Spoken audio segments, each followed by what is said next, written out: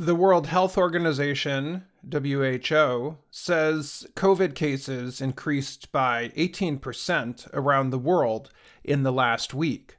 The rise is mostly due to the BA4 and BA5 Omicron versions, or variants of the virus.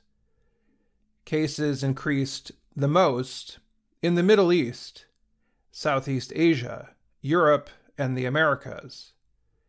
The United Nations Health Agency said 4.1 million new cases were reported last week around the world. Deaths increased in the Middle East, Southeast Asia, and the Americas, but the total number worldwide stayed the same as the week before, at about 8,500.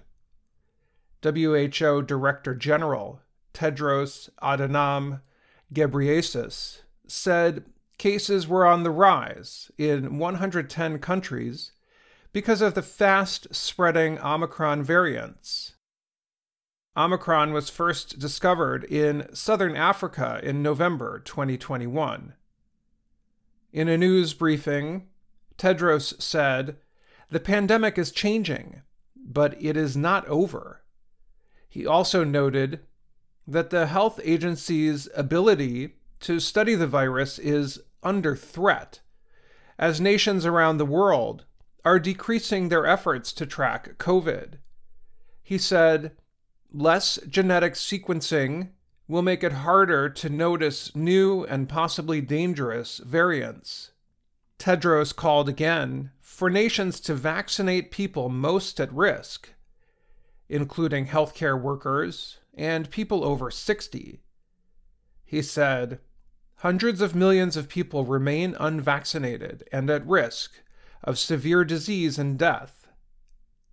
The rate of immunization stands at about 13% in poor countries. About 1.2 billion vaccines have been given out around the world.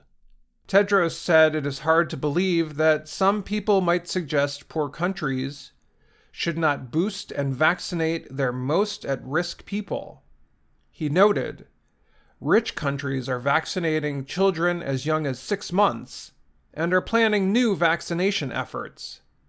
Charity organization Oxfam and the People's Vaccine Alliance say less than half of the 2.1 billion vaccines promised by the Group of 7 large economies have been delivered.